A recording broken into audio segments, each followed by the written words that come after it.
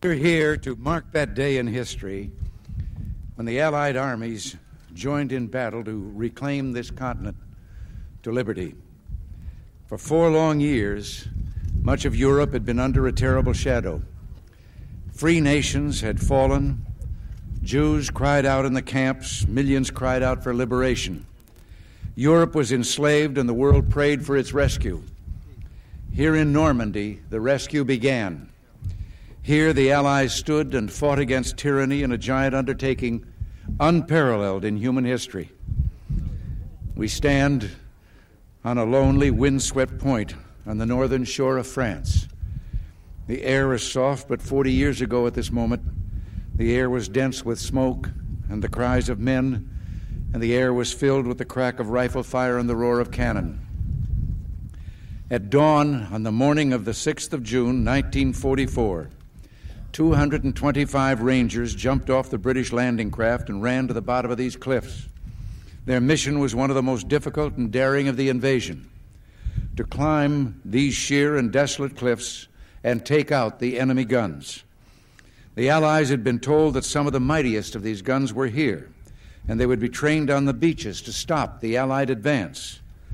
The Rangers looked up and saw the enemy soldiers at the edge of the cliffs shooting down at them with machine guns and throwing grenades, and the American Rangers began to climb. They shot rope ladders over the face of these cliffs and began to pull themselves up. When one Ranger fell, another would take his place. When one rope was cut, a Ranger would grab another and begin his climb again. They climbed, shot back, and held their footing. Soon, one by one, the Rangers pulled themselves over the top, and in seizing the firm land at the top of these cliffs, they began to seize back the continent of Europe. 225 came here. After 2 days of fighting, only 90 could still bear arms. And behind me is a memorial that symbolizes the Ranger daggers that were thrust into the top of these cliffs. And before me are the men who put them there. These are the boys of Pointe du Hoc.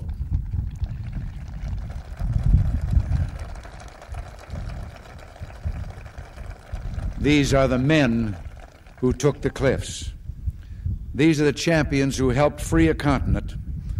And these are the heroes who helped end a war. Gentlemen, I look at you and I think of the words of Stephen Spender's poem. You were men who in your, quote, lives fought for life and left the vivid air signed with your honor. I think I know what you may be thinking right now, thinking we were just part of a bigger effort. Everyone was brave that day. Well, everyone was. Do you remember the story of Bill Millen of the 51st Highlanders? 40 years ago today, British troops were pinned down near a bridge waiting desperately for help. Suddenly they heard the sound of bagpipes, and some thought they were dreaming. Well, they weren't. They looked up and saw Bill Millen with his bagpipes leading the reinforcements and ignoring the smack of the bullets into the ground around him. Lord Lovat was with him, Lord Lovat of Scotland, who calmly announced when he got to the bridge, "Sorry, I'm a few minutes late," as if he'd been delayed by a traffic jam, when in truth he'd just come from the bloody fighting on Sword Beach, which he and his men had just taken. There was the impossible valor of the Poles, who threw themselves between the enemy and the rest of Europe as the invasion took hold, and the unsurpassed courage of the Canadians, who had already seen the horrors of war on this coast. They knew what awaited them there, but they would not be deterred. And once they hit Juno Beach, they never looked back. All of these men were part of a roll call of honor, with names that spoke of a pride as bright as the colors they bore. The Royal Winnipeg Rifles, Poland's 24th Lancers, the Royal Scots Fusiliers, the Screaming Eagles, the Yeomen of England's armored divisions, the forces of Free France, the Coast Guard's Matchbox Fleet, and you, the American Rangers. 40 summers have passed since the battle that you fought here. You were young the day you took these cliffs. Some of you were hardly more than boys with the deepest joys of life before you. Yet you risked everything here. Why? Why did you do it? Well, what impelled you to put aside the instinct for self-preservation and risk your lives to take these cliffs? What inspired all the men of the armies that met here? We look at you and somehow we know the answer. It was faith and belief. It was loyalty and love. The men of Normandy had faith that what they were doing was right, faith that they fought for all humanity, faith that a just God would grant them mercy on this beachhead or on the next. It was the deep knowledge, and pray God we have not lost it, that there is a profound moral difference between the use of force for liberation and the use of force for conquest. You were here to liberate, not to conquer, and so you and those others did not doubt your cause, and you were right not to doubt. You all knew that some things are worth dying for. One's country is worth dying for, and democracy is worth dying for because it's the most deeply honorable form of government ever devised by man. All of you loved liberty. All of you were willing to fight tyranny, and you knew the people of your countries were behind you. The Americans who fought here that morning knew word of the invasion was spreading through the darkness back home. They fought or felt in their hearts, though they couldn't know in fact, that in Georgia they were filling the churches at 4 a.m. In Kansas, they were kneeling on their porches and praying. And in Philadelphia, they were ringing the Liberty Bell. Something else helped the men of D-Day. Their rock-hard belief that Providence would have a great hand in the events that would unfold here, that God was an ally in this great cause. And so the night before the invasion, when Colonel Wolverton asked his parachute troops to kneel with him in prayer, he told them, "Do not bow your heads, but look up so you can see God and ask His blessing in what we are about to do." Also that night, General Matthew Ridgway on his cot, listening in the darkness for the promise God made to Joshua, "I will not fail thee nor forsake thee." These are the things that impelled them. These are the things that shaped the unity of the Allies. When the war was over, there were lives to be rebuilt and governments to be returned to the people. There were nations to be reborn. Above all, there was a new peace to be assured. These were huge and daunting tasks, but the Allies summoned strength from the faith, belief, loyalty, and love of those who fell here. Welcome to 1001 Heroes, Legends, Histories, and Mysteries. This is your host, John Hagedorn, and this is our story.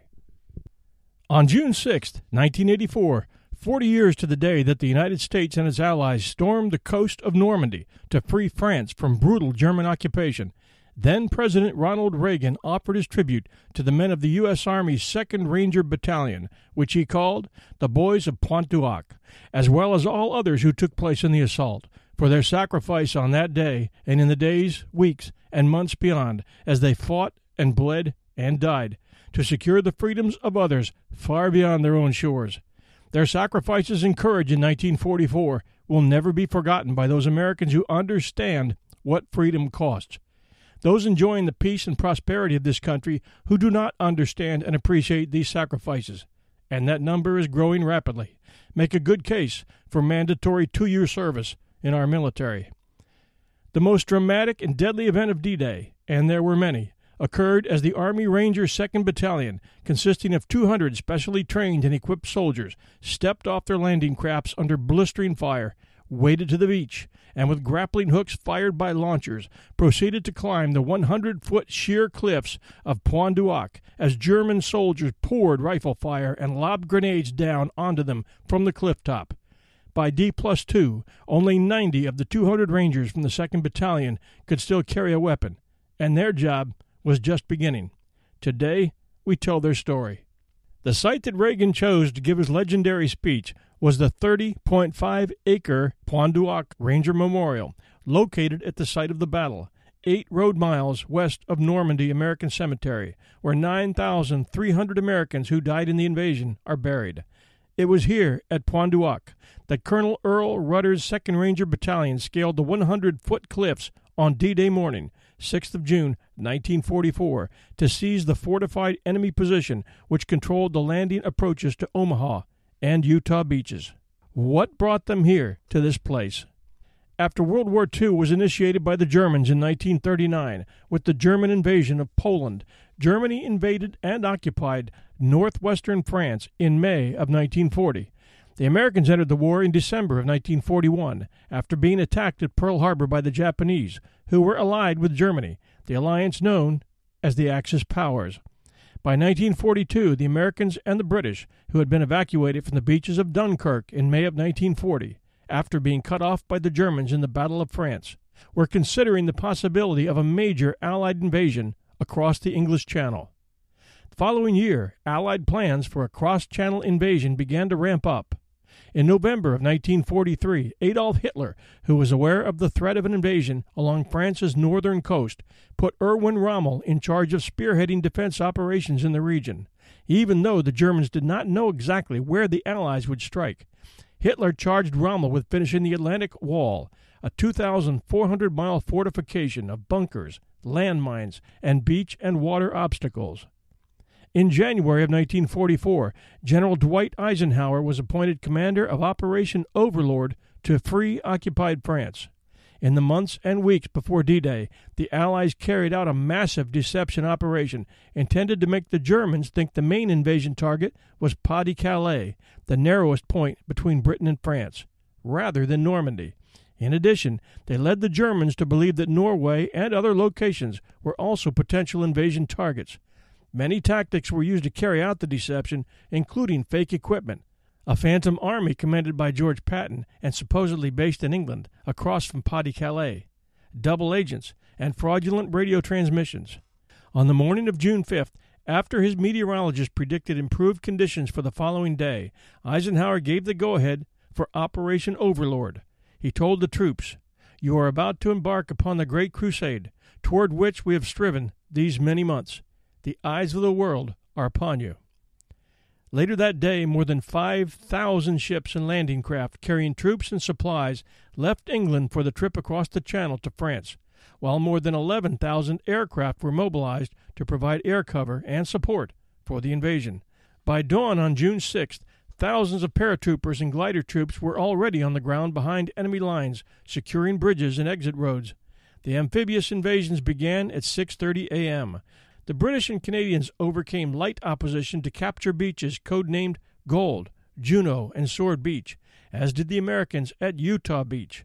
U.S. forces faced heavy resistance at Omaha Beach, where there were over 2,000 American casualties. The movie Saving Private Ryan showed a depiction of the Omaha Beach landings. By day's end, approximately 156,000 Allied troops had successfully stormed Normandy's beaches. According to some estimates, more than 4,000 Allied troops lost their lives in the D-Day invasion, with thousands more wounded or missing. Many more American lives were to be sacrificed in the days, weeks, and months to come. Less than a week after D-Day, on June 11th, the beaches were fully secured and over 326,000 troops, more than 50,000 vehicles, and some 100,000 tons of equipment had landed at Normandy, all at a terrible cost of men who knew that the survival of the free world was at stake, men who would continue to fight the Germans all the way to Berlin. For their part, the Germans suffered from confusion in the ranks and the absence of their celebrated commander Rommel, who was away on leave. At first, Hitler, believing the invasion was a feint designed to distract the Germans from a coming attack north of the Seine River, refused to release nearby divisions to join the counterattack. Reinforcements had to be called from further afield, causing delays. He also hesitated in calling for armored divisions to help in the defense. Moreover, the Germans were hampered by effective Allied air support, which took out many key bridges and forced the Germans to take long detours, as well as efficient Allied naval support, which helped protect advancing Allied troops. One reason that Allied air support was possible was that the Brits had decimated the German Luftwaffe in 3 years of fighting, suffering a staggering loss of pilots and planes. On June 6, 1944, the fate of Europe rested in the hands of the young men of the Allied forces, American, British, Canadian, Australian, French, and others, who, facing horrendous odds against a well-fortified, well-armed, and determined enemy, stormed the beaches of France.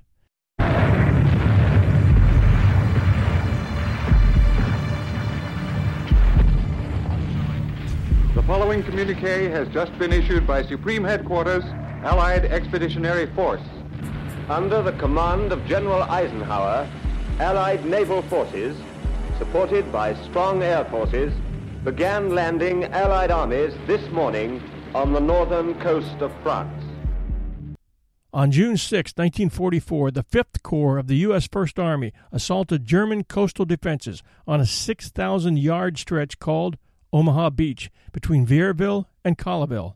Their aim was to establish, on D-Day, a beachhead of 3 to 4 miles deep, extending from the Drôme River to the vicinity of Isigny. The attack was made by 2 divisions, the 1st and the 29th, with strong attachments of armor and artillery. On their right flank, a separate mission of unusual difficulty, Pointe du Hoc, was assigned to a special assault force. According to US.mil.com special units, Pointe du Hoc operations, the position at Pointe du Hoc was strongly protected from attack by sea.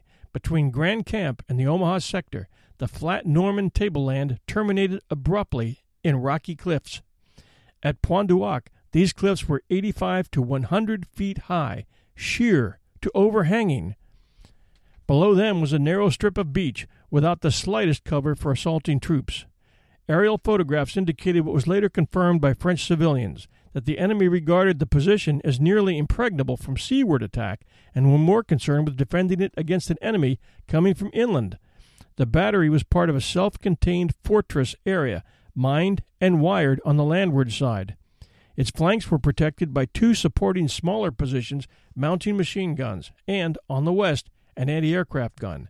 These positions were sited to put enfilade fire on the beaches under the point and to aid its defense against any inland attack. Enemy troops at Pointe du Hoc were estimated at 125 infantry and 85 artillerymen, extremely well fortified in concrete bunkers, included in the sector of enemy coastal defenses from the Weiher to the Orne, held by the 716th German Infantry Division. The 3 Army Ranger companies, each company averaging about 65 men, selected for the mission at Pointe du Hoc, had received intensive training and had developed special equipment for the operation. During April and May, at Swanage on the Isle of Wight, the personnel had been conditioned by hard practice in rope and ladder work on cliffs like those of the French coast, combined with landing exercises in difficult waters. Personnel of British commando units gave all possible help based on their experience with coastal raids. As a result of experiment with all types of equipment for escalade, main reliance was placed on ropes to be carried over the cliff tops by rockets. In addition, the assault wave would take along extension ladders. British landing craft, known as LCAs, with British crews, were used both in the training and in the actual operation. 10 LCAs would be sufficient to boat the 3 small ranger companies and headquarters party, including signal and medical personnel, with an average of 21 to 22 men on a craft. Each LCA was fitted with 3 pairs of rocket mounts at bow, amidship, and stern, wired so that they could be fired in series of pairs from one control point at the stern. Plain H-inch ropes were carried by 1 pair of rockets, affixed to the rocket's base by a connecting wire. A second pair was rigged for rope of the same size, fitted with toggles, small wooden crossbars a few inches long inserted at about 1 foot intervals. A third pair of rockets was attached to light rope ladders with rungs every 2 feet. The rockets were headed by grapnels. The rope or ladder for each rocket was coiled in a box directly behind the rocket mount. Each craft carried, in addition to the 6 mounted rockets, a pair of small hand projector-type rockets attached to plain ropes. These could be easily carried ashore if necessary. The movie The Longest Day recalls with accuracy the use of rope ladders by the Army Rangers at Pointe du Hoc. Extension ladders were of 2 types. One, carried by each LCA, consisted of 112 feet of tubular steel, 4 4-foot sections weighing 4 pounds each. These ladders were partly assembled in advance in 16-foot lengths. For mounting the whole ladder in escalade work, a man would climb to the top of a length, haul up and attach the next 16-foot section, and repeat this process until the necessary height was reached. As a final auxiliary for climbing, 4 ladder-equipped crews would come in close behind the first wave, each carrying a 100-foot extension ladder, fire department type, with 3 folding sections. 2 Lewis machine guns were mounted at the top of each of these ladders, which would be particularly useful for getting up supplies. Speed was essential for this operation, and the small assault force was equipped for shock action of limited duration, with a minimum load of supplies and weapons. Dressed in fatigue uniform, each ranger carried a D-bar for rations, 2 grenades, and his weapon, normally the M1 rifle. A few of the men selected for going first up the ropes carried pistols or carbines. Heavier weapons were limited to 4 BARs and 2 light mortars per company. 10 thermite grenades for demolition were distributed within each company. 2 supply boats, LCAs, would come in a few minutes after the assault wave with packs, extra rations, and ammunition, 2 81mm mortars, demolitions, and equipment for hauling supplies up the cliff. The tactical plan provided for Companies E and F to assault on the east side of the point and Company D on the west. Upon reaching the cliff top, each boat team had a series of specific objectives, beginning with the gun emplacements and other fortifications on the point. With these first objectives taken, most of the force was to push out immediately to the south, reach the coastal highway, which was a main communications lateral for German defenses of the Grand Camp-Vierville coast, and hold a position controlling that road to the west until the arrival of the 116th Infantry from Vierville. If the assault at Omaha went according to schedule, the 116th would be at Pointe du Hoc before noon. Long before then, the main body of Rangers, 8 companies, should have followed in at the point to strengthen the foothold won by the initial assault. Lieutenant Colonel James E. Rudder, a rancher from Brady, Texas, was to take a force of 200 men, land on a shingled shelf under the face of a 100-foot cliff, and there destroy an enemy battery of coastal guns. General Omar Bradley, who commanded the operation against Omaha and Utah beaches, commented, "No soldier in my command has ever been wished a more difficult task than that which befell the 34-year-old commander of this provisional Ranger force. The group was made up of 2 battalions, the 2nd Rangers under direct command of Colonel Rudder, and the 5th Rangers under Lieutenant Colonel Max F. Schneider. 3 companies, D, E, and F, of the 2nd Battalion were to land from the sea at H hour and assault the cliff position at Pointe du Hoc. The main Ranger force, 5th Battalion and Companies A and B of the 2nd, would wait offshore for the signal of success, then land at the point. The Ranger group would then move inland, cut the coastal highway connecting Grand Camp and Vierville, and await the arrival of the 116th Infantry from Vierville before pushing west toward Grand Camp and Maisie. At approximately 4:30 a.m. on the morning of June 6th, the Rangers set out for their objective. As the small flotilla of British assault landing craft loaded down with 225 men of the U.S. 2nd Ranger Battalion approached the cliffs of Normandy, a ranger in one of the LCAs decided to stand up and have a look. "My God, they're up there waiting for us," the young soldier said as he sat back down, readied his rifle, and prepared to hit the beach.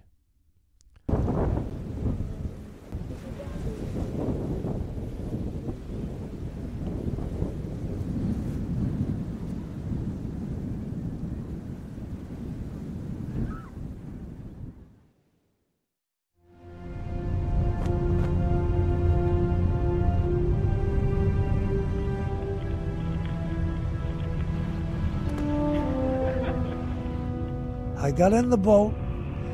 When we pulled away, the water was rough and it was cold.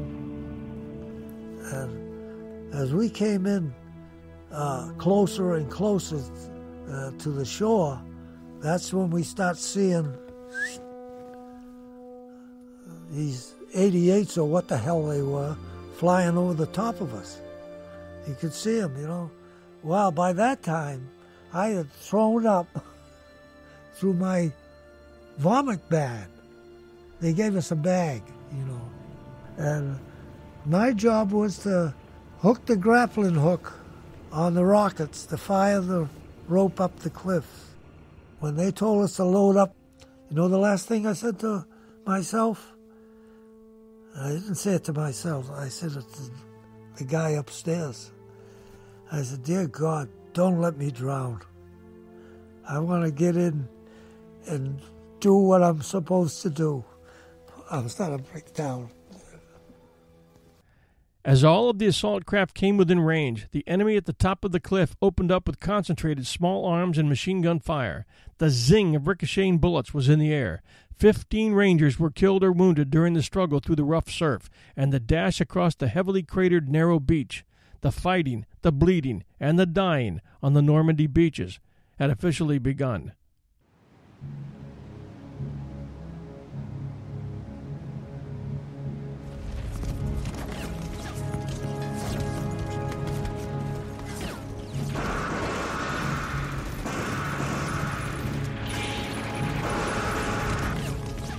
I was the last man off of my boat.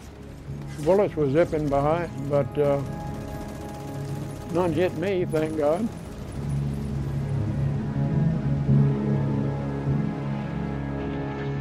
I got a hold of the rope right in front of me and started up. And I got about 2/3 of the way up, and this hellacious explosion.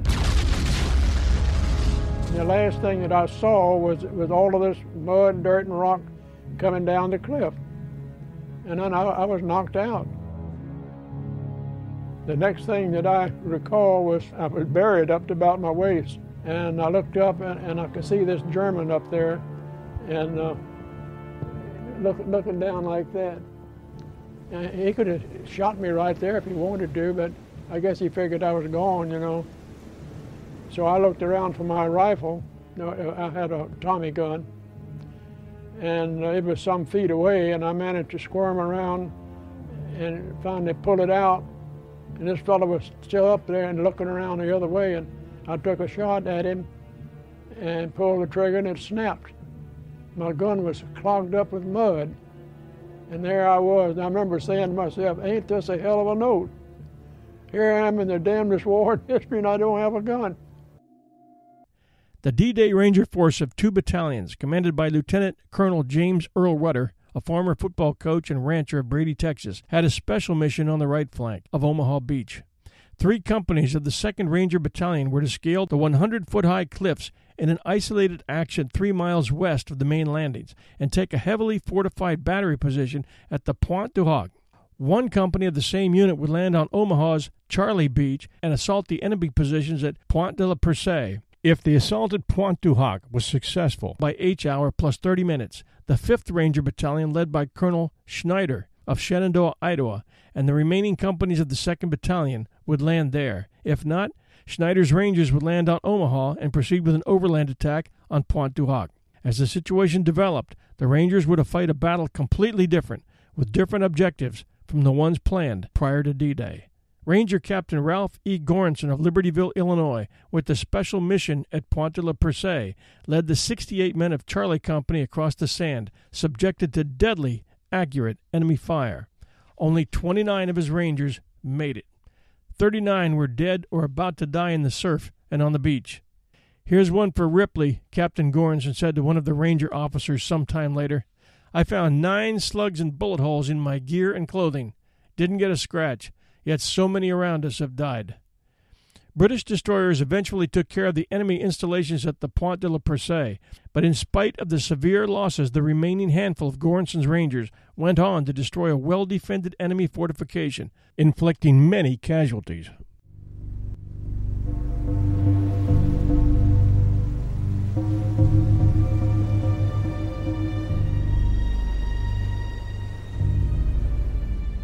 The first thing about the beach that you notice is there are dead men all over it. And the few that are still quivering or bleeding badly. There are a whole pile, and I actually literally mean a pile of terrified men leaning up against the seawall, one on top of another, not beside each other, but on top of one another, trying to get into the cover there. You see puffs of dust as machine gun bullets and rifle bullets are hitting in your area. You hear the smack of bullets as they hit into the breakwaters, and you can hear them go whing off and as they ricochet, but you can also hear that thump as they hit a rock and scatter fragments of rocks all over the place. You would hear the artillery exploding behind you as they hit the boats on the waterline, the shoreline.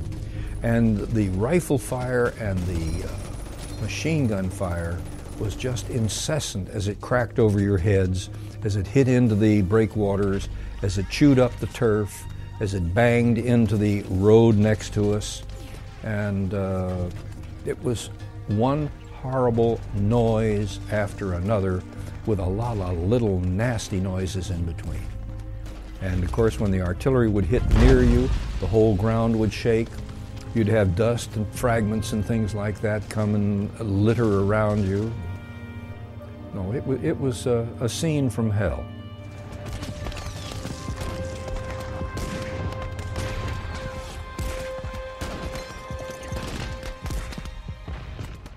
According to intelligence, the German fortifications at Pointe du Hoc contained the enemy's biggest guns, a battery of 6 155mm howitzers of French make. This artillery, with a range of 2,500 feet, posed a great threat to the troops on both of the American beaches and had to be knocked out by H-hour 6:30 a.m. if the landing were to succeed with a minimum of losses.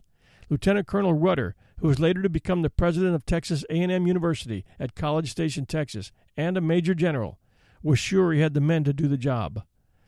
18 U.S. bombers dropped their bomb loads minutes before the Rangers hit the beach, driving the enemy underground and momentarily disrupting communications. The assault itself was not unlike a medieval attack on the ramparts of a besieged castle. When D Company platoon leader Lieutenant George F. Kirchneff of Baltimore, Maryland, got his first close-up look at the cliffs and heard the rattle of the enemy machine guns overhead, his immediate thought was, "This whole thing is just one great big mistake. We'll never make it." But the Rangers did make it. It was a wild and frenzied scene as the men of Dog, Easy, and Fox companies scaled the cliffs of Pointe du Hoc. They accomplished this very difficult task by means of rocket-fired rope and rope ladders anchored to the top of the cliff by grappling hooks.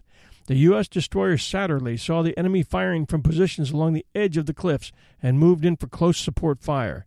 Ropes were cut, hurling Rangers back down to the beach. They got up and found other ropes to climb. Hand grenades were dropped on their heads. They continued to climb.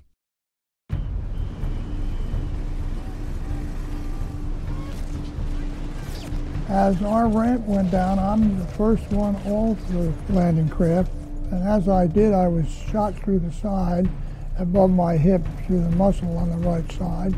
Fortunately for me, my side was sore and hurt from the shot, but it didn't hit anything important. Bob, my radio man, was next to me on his rope, and we're struggling and about to make the top when Bob says to me, Len, can you help me? And I said, what's wrong? He said, I don't have an ounce of strength left. I can't make it. And it was only about a foot or two to the top of the cliff. And I said, Bob, now that you mention it, I don't think I have an ounce of strength left either to make it, but you gotta hold on. I happened to see Leonard Rubin. He was a very husky fella, and I yelled to him, Rube, get over there.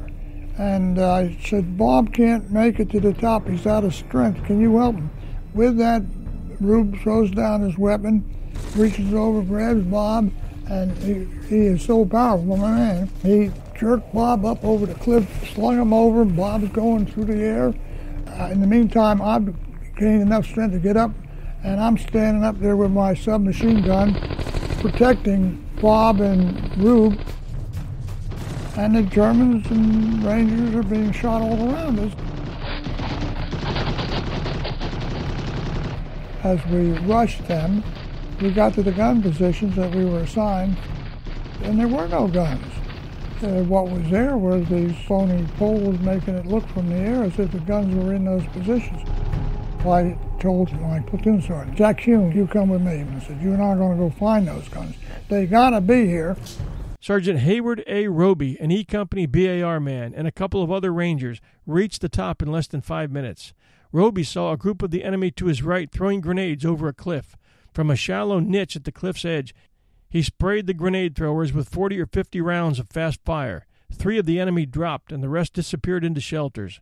Rangers in larger numbers were now scrambling over the cratered edge of the cliff, driving the enemy back in a determined effort to reach and destroy the main objectives, the 155mm guns.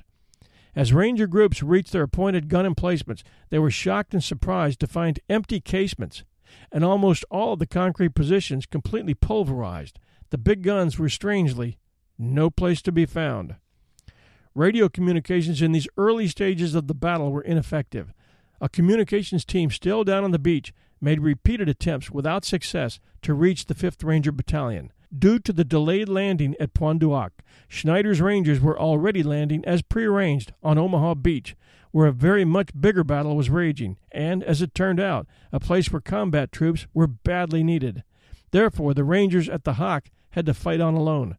The 5th Rangers would take part in unexpected battles and would later be credited with leading the way on Omaha Beach. The landing on Omaha Beach was portrayed in the movie Saving Private Ryan. While the Rangers were mopping up at the point, a patrol led by D Company's First Sergeant Leonard G. Lommel of Toms River, New Jersey, discovered the missing French 155s in an apple orchard, cleverly camouflaged and sighted for fire on either of the two beaches. Lommel and his men destroyed the guns with thermite grenades and thus prevented untold casualties on both Utah and Omaha beaches. Lieutenant Colonel Rudder now instructed the radio team to send the following message: "Located Pointe du Hoc. Mission accomplished. Need ammunition and reinforcements. Many casualties." About 2 hours later, a brief message was received from Major General Clarence R. Hubner, commander of the 1st Infantry Division, which read as follows: "Sorry, no reinforcements available. All Ranger forces have landed." Rudder's Rangers could not now expect any help from ground forces landing 3 to 4 miles away, but they did have destroyers just offshore that were ready, willing, and able to lend support. Communications with the destroyer Satterlee was established via means of a signal lamp by Lieutenant James Eichner, the Rangers' communications officer. When radio contact was made, radioman Lou Lisco of Natrona Heights, PA, asked what Satterlee's radio call sign would be. The radio operator on board replied, "Just call us Slugger." For the next 48 hours, the destroyer Satterlee was to live up to its radio code name. The destroyer fired on every target designated by the Rangers and also some targets it discovered on its own. Despite the many enemy artillery shells exploding very close to the Satterlee and other destroyers, they did not retreat but stayed and slugged it out with the enemy. The Rangers could not have accomplished their mission and survived without this support. The battle on Pointe du Hoc was fought actually by two main Ranger groups, the force that advanced beyond and cut the coastal highway. This group also found and destroyed the missing guns, and the Rangers who stayed to form a defensive perimeter near the fortified area of the point itself. Both groups were to fight off, with the help of naval bombardment, a series of counterattacks, and were to take part in countless skirmishes designed to drive the Rangers back into the sea. Private First Class William Cruz, a D Company rifleman, was the only man of a group of 11 to return from an attack on an anti-aircraft position located on the extreme right flank of the perimeter. F Company's commander, Captain Otto Big Stoop Masney of Pewaukee, Wisconsin, was wounded in a firefight near gun position N6. He died later aboard ship. Every man in his group of about 10 had been wounded by enemy small arms fire, including 4 killed. A sniper's bullet found its mark and killed Sergeant Jack Richards of F Company, an outstanding high school football player from Lou Lisco's hometown. And so it went, with other groups of Zangers continuing the attack, determined to accomplish their mission and stay alive. Sergeant L. Rod Petty of Cohuto, Georgia, an F Company BAR man, accounted for 30 of the enemy single-handedly in one isolated action. The medical section with the Ranger Assault Force, under the command of Captain Walter E. Block, M.D., of Chicago, Illinois, had a very busy day. They did a heroic job of taking care of the wounded, although they themselves were constantly under enemy fire and suffered a number of wounded among their own ranks. In spite of the many casualties suffered, and thanks to the great naval support fire, the Rangers survived the fighting on D-Day and tenaciously held fast.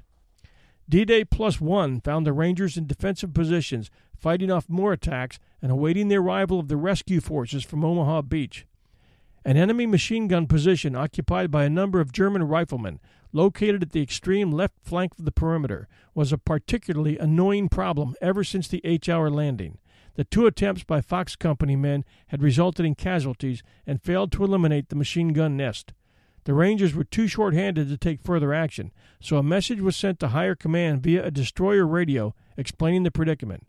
During the late afternoon of D+1, Rangers stood up and cheered as U.S. fighter bombers attacked and obliterated the enemy gun position. "Beautiful, right on target, a bullseye," shouted Sergeant Robert G. Yusso of Rockville, Maryland, who was wounded earlier in a 3-man ground attack on this position.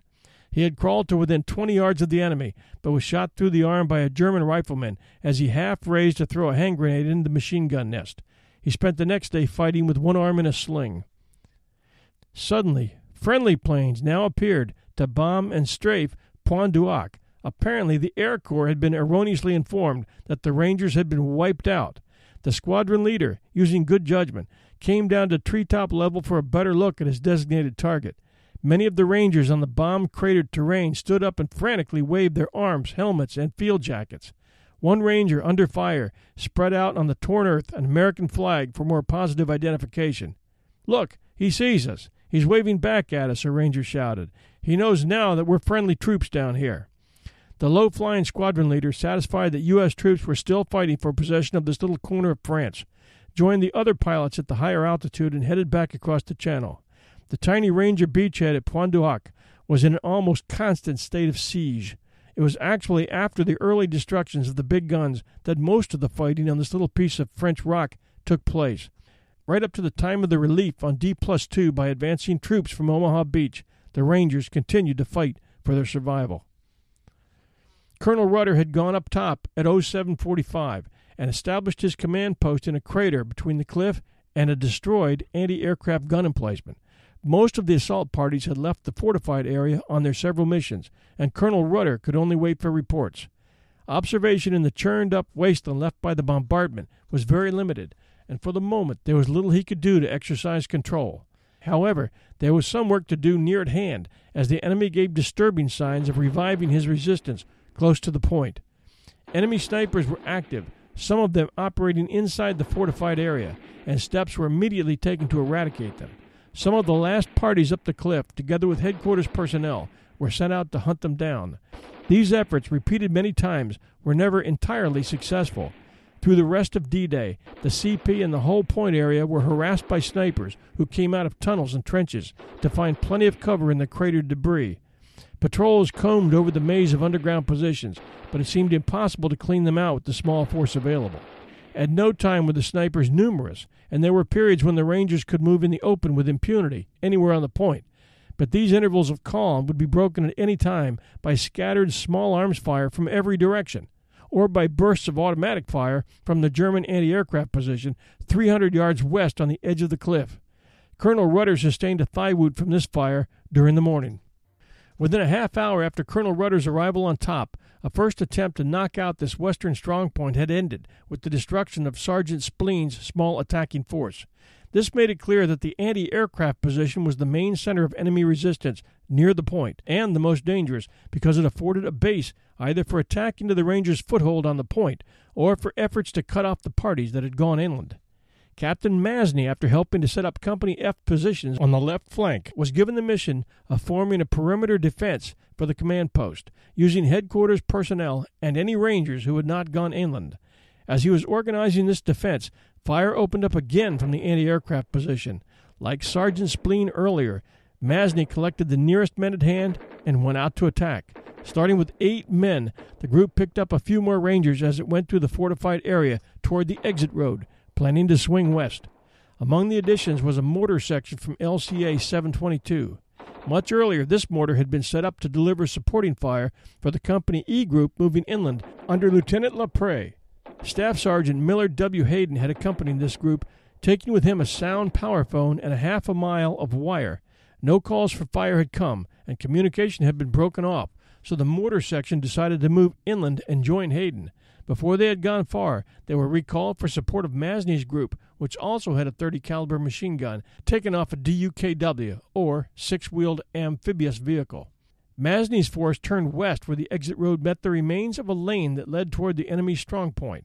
They had made only 100 yards progress when rifle, machine gun, and mortar fire opened up from their left flank as well as from the strong point. Scattered among craters, the Rangers started a firefight, the mortar set up in a hole about 50 yards to the rear of the riflemen, where Masny directed its fire. When a white flag showed over the German emplacement, the men with Masny were wary and stayed under cover. But 2 Rangers on the right of the skirmish line, near gun position number 6, stood up in the open. Masny's yell of warning was too late to save them from a burst of machine gun bullets, and the firefight resumed. German artillery came into action from somewhere inland. The first rounds were over. The next rounds began to creep back until they bracketed the hedgerow-marked lane, which was the axis of the Rangers' attack. There the fire held, right on the lane. His attack was smashed in short order. 4 men were killed, and nearly every Ranger in the group was hit. Masny, wounded in the arm, shouted, "Withdraw, every man for himself," after the second burst, and the remnants crawled back to the exit road and over to the CP, with snipers killing 2 more on the way. All its ammunition shot away. The mortar was abandoned at its firing position. That was the last effort of the day to assault the anti-aircraft emplacement. The 2 ill-fated attempts had cost 15 to 20 casualties. Several attempts were made to knock out the anti-aircraft position by naval fire, with the Satterlee expending many rounds in futile bombardment. The position was just too far from the edge of the cliff to be blasted off by undercutting fire. Due to communications breakdowns, Colonel Rudder was in complete ignorance of the process of the great assault at Omaha Beach, for the naval vessels, if they had any information, did not send it to the point. Keep in mind that the outcome of D-Day and the liberation of France was never considered a slam dunk. The military might of Germany at that time was unparalleled. The greatest fear that the Allies had was that this invasion would be pushed back into the sea. Many saw the fate of the free world hanging in the balance in the D-Day invasion. Colonel Rudder and Captain Block were concerned over the problem of caring for the considerable number of wounded, many of whom needed to be evacuated. At 1350, by signal-light communication, the destroyer Barton was asked to send in a boat to take off the casualties. At 1430 hours, a small motorboat from the Barton made the attempt, towing a rubber boat astern. Enemy machine gun fire from along the cliffs east of Pointe du Hoc harassed the Barton's motorboat, wounding one of the crew and preventing a landing. Block had to leave several of the seriously wounded Rangers overnight on the beach, in a cave at the base of the cliff. The Germans made 2 counterattacks against the point during the afternoon of the first day, both of them hitting Lieutenant Wince's force from south and west. The first attack came over the fields that stretched toward Saint-Pierre-du-Mont, where Lieutenant Wince's Rangers spotted riflemen coming through the craters, with at least 1 machine gun section. When the enemy reached the hedgerow 1 field south of Wince's line, they set up the machine gun and started a firefight that went on for an hour. Some artillery and mortar fire supported the effort, but most of the enemy shells went over into the point area. Company F had a mortar in position, but it was short of ammunition and held its fire.